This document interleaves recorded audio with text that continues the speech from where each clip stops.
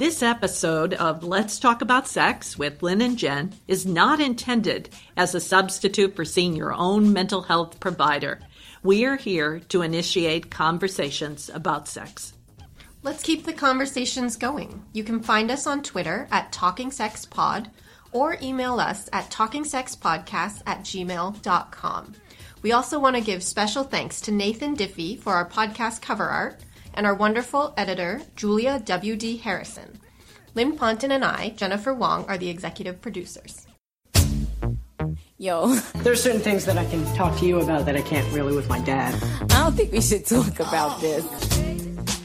Hello, this is Lynn of Lynn and Jen, and Let's Talk About Sex. And today we're returning, Jen and I, are returning to a topic that we've tried to record before. And we failed, Jen. Yeah, we had some technical difficulties. We have some new recording equipment. And I still don't know exactly what happened, but I guess we had to format the SD card. And when we did that, we lost our recording. So we're back at this topic again. But it doesn't mean that we don't care about it, because to go in again after we've talked about it a couple of times, it's even, hopefully it'll be even better for you, our listeners. But the subject we're discussing today is called emotional labor, and it was sparked by reading two articles by Gemma Hartley. And the first appeared on September 27th of this year, and was entitled "Women Aren't Nags, We're Just Fed Up," with the subtitle, "Emotional Labor is the Unpaid Job Men Still Don't Understand." Then, even more so, there was a huge response to this article. Gemma stated that it was her favorite article she'd ever written, and there was a huge response online to this, and she published a second article on the 5th of October, "Men Everywhere Finally Understand Emotional Labor."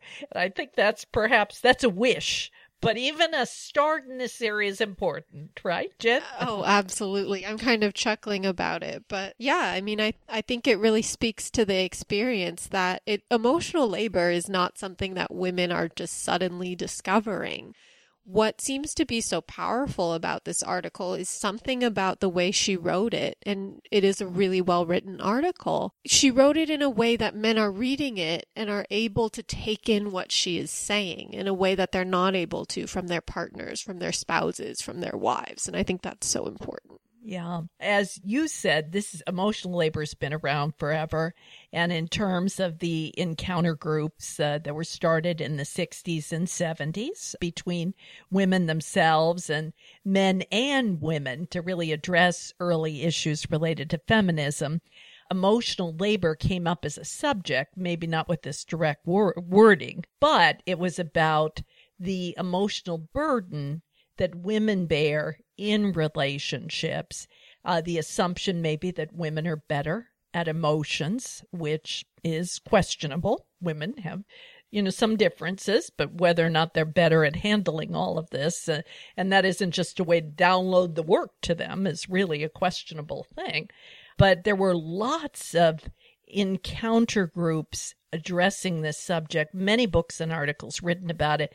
And I think in the gender wars, this was a big subject for a long time. It continues to be, what is the balance in relationships between men and women of emotional labor? Who does it? Who doesn't? What is it? And is it as burdensome as women portray it? And do men feel as defensive as they often seem to around it? Well, I think what comes up with emotional labor is it's very hard because it's trying to get someone to acknowledge the invisible work that is going on. So it's work that is generally behind the scenes, and it's work that is exhausting. But because trying to get someone to acknowledge that work is happening, in this case, a lot of times it's women trying to get men to acknowledge the work that is happening. When it is brought up, it creates a fight because it feels like a criticism to that male partner of what they're doing, and that what they hear is, "I'm not doing enough," but that's not really the message that is trying to be delivered. It's really trying to get an acknowledgement and understanding of how much is going on behind the scenes. And how much there is to be done. And how exhausting it is. Exactly. And Gemma, just briefly to recap, and we'd encourage everybody to read the articles. They're really interesting. And the comments. People make great comments. But Gemma was around Mother's Day hopeful, or asked her husband when he asked, what would you like? She said that she would like a housekeeper, one day of housekeeping, and was hopeful that that would be her Mother's Day present. And then you see the whole kind of quiet back and forth where it doesn't quite happen until the last day, Mother's Day. He ends up kind of doing some of the chores involved. She has to watch the kids while this is going on. So it's additional work, and it really isn't what she wanted. She still has a lot of expectations around this. And this gets back to, I think women are burdened with additional real labor hours, not just emotional labor, but household labor for women still is between 10 to 20 hours per week more.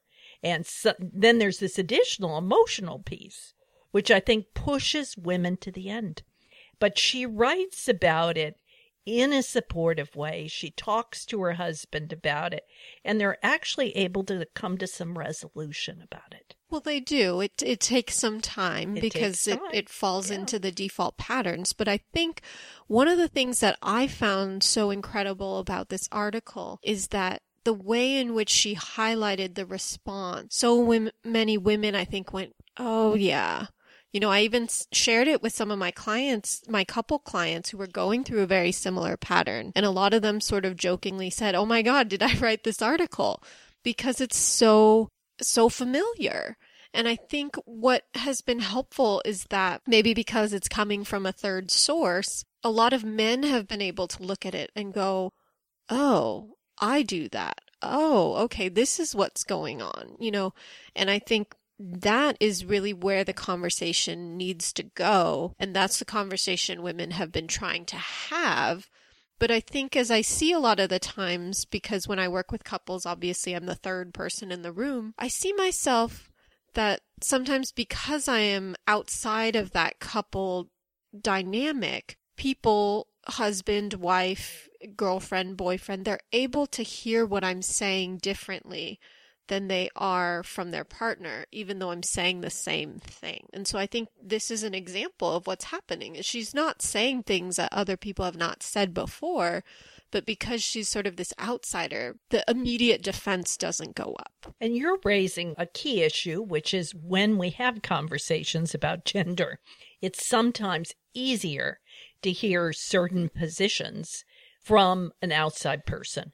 And it's not only men and women who are in these type of emotional relationships. It's men and men and women. Right. And there's struggles that run through that too that are similar. But it's universally, and it's my experience too, doing a lot of couples work, that the couple is able often to hear it from an outside person. When you're in the middle of the struggle coming from your partner, it's really hard to hear this.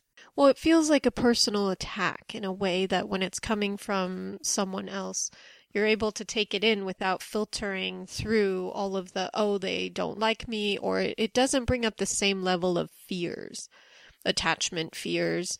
And so then you're able to just hear the message and sort of process the message and think about the message instead of having to sort of protect yourself from the fears that are coming up from you. But I think what is so interesting is that, again, it was a perfect example because on the surface, all she wanted was a cleaning service. And so the husband believes that he is fulfilling that wish. But really, what she was looking for was for him to understand how much goes into even getting to hiring somebody for the cleaning service. And as you mentioned, and she mentions, while he was cleaning the bathrooms, which is what he thought she wanted in particular, she then had to take care of the 3 children. And so she didn't really get the rest that she was looking for. And that, again, is being able to articulate what you need. And I think also talk honestly as couples about how you're going to balance the different tasks, even figuring in this emotional piece. And much of the emotional piece, as Gemma outlines it, is that you have to do the thinking and the planning ahead to coordinate something, Right. such as getting a housekeeper in or coordinating an outing with the children, which Right. he is able to do, the husband, and arrange everything. It's actually the thinking that goes into many interactions within a couple, and the planning. And that takes a lot of work, planning the dinners for the week, planning the shopping, planning the holidays, which are coming up soon. Who's doing that planning? Who's calling the relatives, sending thank you notes and online expressions, all of that. Who does all of that in a couple? And I think it's about the fact, because one thing she brought up that I think a lot of women were like, oh my God, yes, is she talks about how her husband's response, at least in the beginning, was all you have to do is ask me. And that even the asking is part of the emotional labor, because it's having to think about what you want and then having to ask the other person instead of them just observing. And so what happened in this situation is there was like a gift wrap box or something that had been lying on the floor for days. And it wasn't until like she trips over it in frustration, and she's shorter than her husband, and so she's like struggling to shove it back up in the closet. And he comes around and basically responds, well, here, I can do it. All you have to do is ask me. Like, why are you so frustrated about this? And she breaks down because she recognizes, like, that's the whole point. Like, I don't want to have to ask you. And I think that is sort of the background work that you're talking about. Women are socialized to look around and think about all these things for other people. Oh, this is here. Oh, this probably needs to go there. Oh, how, oh, the light bulb went out. Oh, and it's this constant having to think about other people or the environment around you.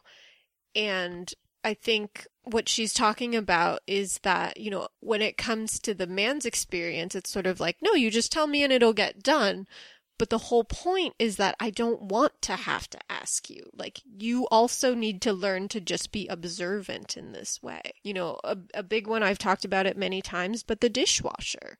The dishwasher is a huge, or dishes in the sink or around on the coffee table. It's a classic, almost cliche argument that couples get into. And it isn't just about the dishes or, about the certain order of things. It's really more about this emotional labor of thinking about other people, how it's going to affect them, and the behind the scenes of it. Yes, but with individuals, and in this case, we're talking about men and their thinking. Right. I think you take your partner where they're at, and if they are not able to do this, and Gemma did a good job of illustrating this, you have to have conversations and exchanges that really lead in a positive direction. And I would say, if you want your husband/partner to be more observant, you maybe say, these are the 10 things I'd like you to be looking at or thinking about. You watch the dishwasher, watch the table, watch the floor, watch how the kids are reacting at certain times. And they may say, well, there's way too many things. I can't do all of this. But at least you're getting them started in thinking about some of this stuff. Sometimes it doesn't work. And that gets us back to, it's better, I think, to have a third party sometimes say, look, let's take a look at this. And I joked with you last time we recorded this that I thought we should all have like cam recorders looking at who's really doing all this work in the households. And then women would show the film and say, see, I did 90% and there you are. And they'd have their proof. But would that make the relationship work? Maybe not. Right. I mean, I think that's the thing, is that when women do bring this type of thing up, or people who are in that quote unquote more feminized role in a relationship, then what happens is the response is that, you're criticizing me and it makes the other person shut down. And so all they hear is, as she directly says, and it might as well be a direct quote from one of my sessions, look at everything I'm doing that you're not. You're a bad person for ignoring me and you're not pulling your weight. And so obviously if that's what a person hears and then they shut down, like that's not helpful for the relationship. And so a lot of people just go around and around in this cycle. And it's being able to understand that, you have to find a way to bypass it. And a lot of the bypassing does come from an outside source. Mm-hmm. Or developing, by the second article that she wrote, you develop a pattern of conversation so you can converse in a more positive way. And that's, I think, after the outside source, you're really struggling to then move in that direction. Many relationships fail on this point alone, on the emotional labor, and that's important to know that I've done couples therapy a long time. Probably the biggest point, between balance in a relationship and why relationships fail. Of course, there's another big area, sexuality and things related to that, but this is a very, very key point in relationships. Well, I think what's so striking too is a lot of times what I see is that women do get frustrated and they get fed up with it and they start to weigh out, is it even worth trying to bring this up with my partner? Because then we get this whole big blowout. They don't understand me. I feel frustrated. I'm still having to deal with this. And now I have the additional emotional labor of having to manage the fact that I'm seen as bringing this up. And what I see a lot of the times is couples will come in and they'll oscillate. And often the man will say, oh, I feel like we're doing better this week, or I feel like we're doing better this month.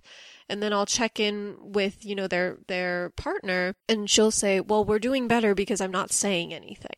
Mm-hmm. But what that leads to is a cycle of anger and often explosive anger. And so for the man, they're looking at it like, I don't understand why my wife is so moody and she's so crazy and, she's fine one moment and she's not fine the other.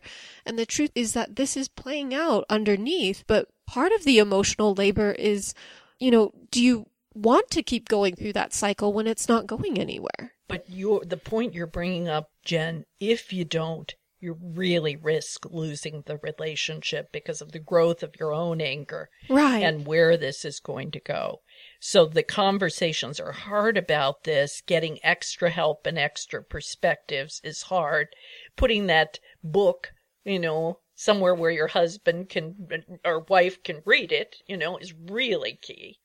And working in this area, you can't give up on this area because it can really take down the whole relationship.